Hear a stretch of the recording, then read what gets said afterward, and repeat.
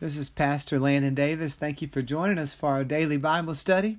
We're in Luke chapter 17. He said to the disciples, "It is impossible that no occasions of stumbling should come, but woe to him through whom they come. It would be better for him if a millstone were hung around his neck and he were thrown into the sea, rather than that he should cause one of these little ones to stumble. Be careful. If your brother sins against you, rebuke him. If he repents, forgive him.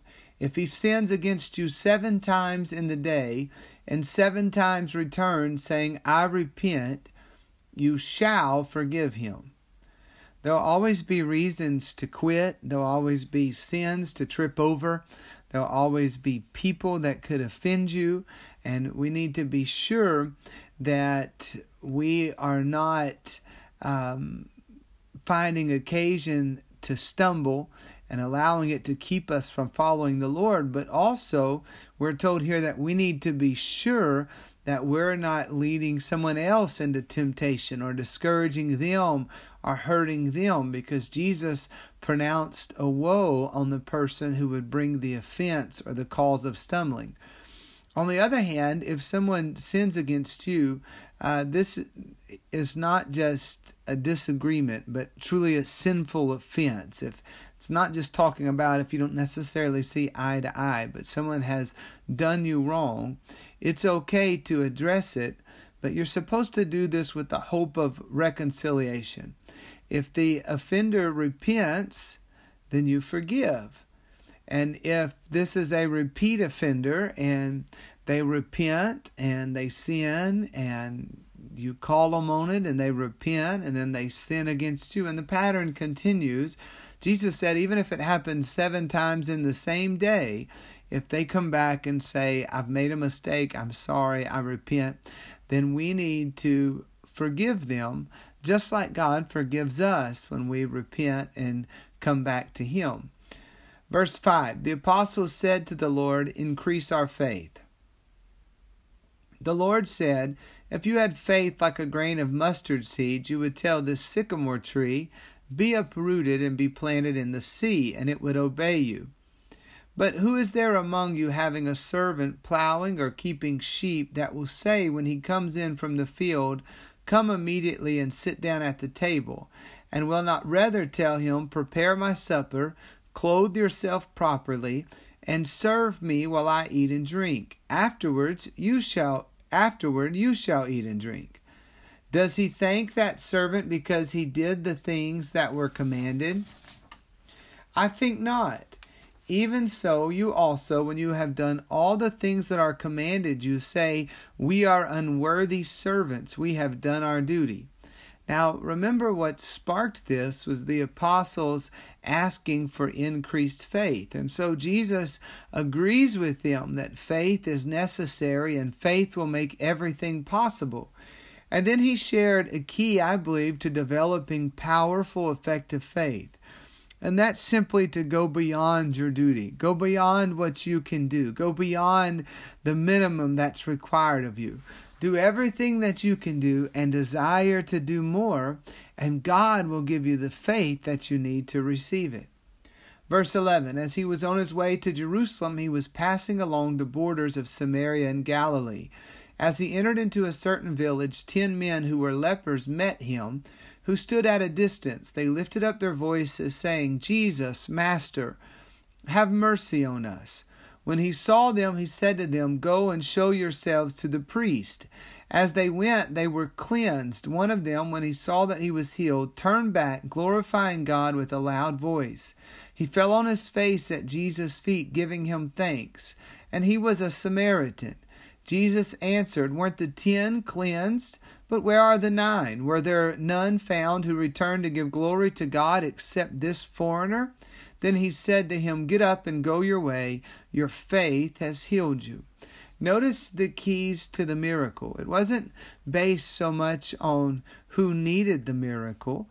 These men were considered unclean, and so they would be, again, on the lower end of society.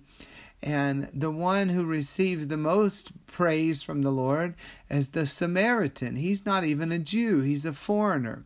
So why were these men healed when others in other places were not? Why were they healed at this time when they hadn't been previously? What was the key to the miracle? Well, as we look through and see what happens, first we see that they call out for mercy. And then this is because they believed, and we see the evidence of this whenever Jesus tells them to go back and to show themselves, and they were not healed immediately. They went to the priest still lepers, and then as they were along the way, so notice the faith and obedience, as they were going along their way, that's when healing came, when they were actually walking in faith. And so Jesus said, your faith has healed you. And of course, the proper response was the response of the Samaritan, who came back and glorified God and gave thanks. Verse number 20, being asked by the Pharisees when God's kingdom would come, he answered them, God's kingdom doesn't come with observation, neither will they say, look here or look there, for behold, God's kingdom is within you. He said to the disciples, the days will come when you will desire to see one of the days of the Son of Man, and you will not see it. And they would tell you, look here or look there. Don't go away or follow after them. For as the lightning, when it flashes out of one part under the sky, shines to another part under the sky, so will the Son of Man be in his day. But first he must suffer many things and be rejected by this generation. As it was in the days of Noah, even so it will also be in the days of the Son of Man. They ate, they drank, they married, and they were given in marriage until the day that Noah entered into the ship, and the flood came and destroyed them all. Likewise, even as it was in the days of Lot, they ate, they drank, they bought, they sold, they planted, they built. But in the day that Lot went out from Sodom, it rained fire and sulfur from the sky and destroyed them all. It will be the same way in the day that the Son of Man is revealed. And that day, he who will be on the housetop and his goods in the house, let him not go down to take them away.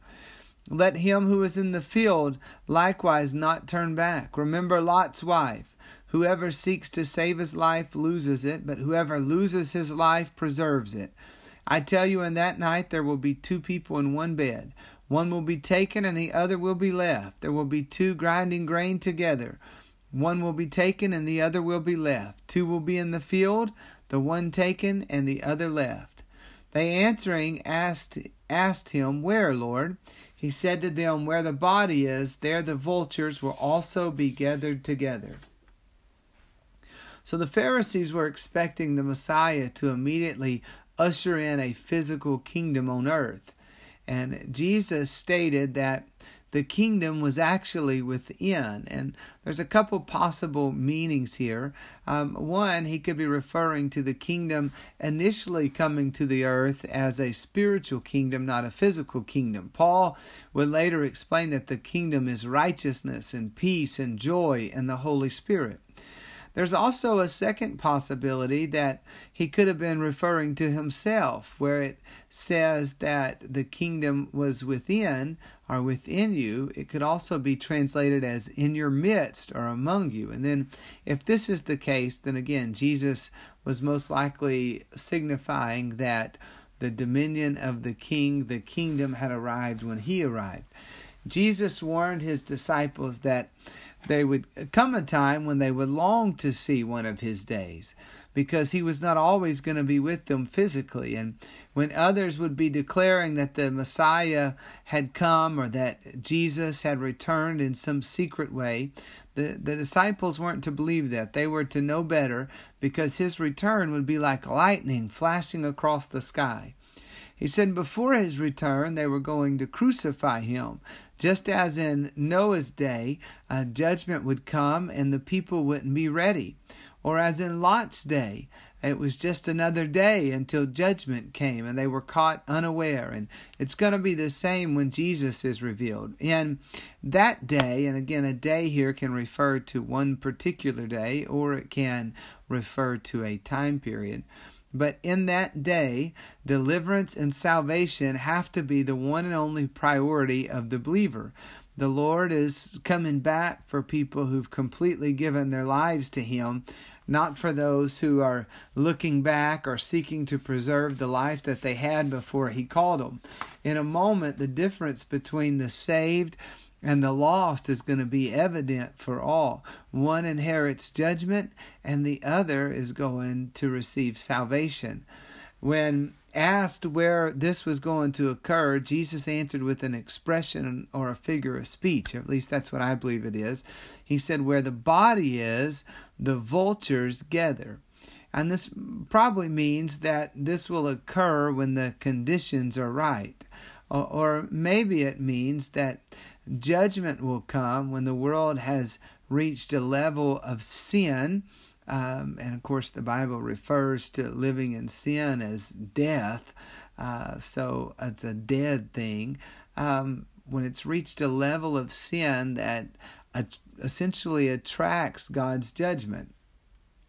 And just like the birds circling overhead, that's exactly what will happen when the judgment comes. It's hovering as the Lord in His mercy gives everyone a chance to be saved that will be saved. But finally, it reaches a boiling point. Just like in every other judgment in the Scripture, there is a certain point where the only answer for the overwhelming and increasingly vile sins of society is for God to come in judgment against the sinners.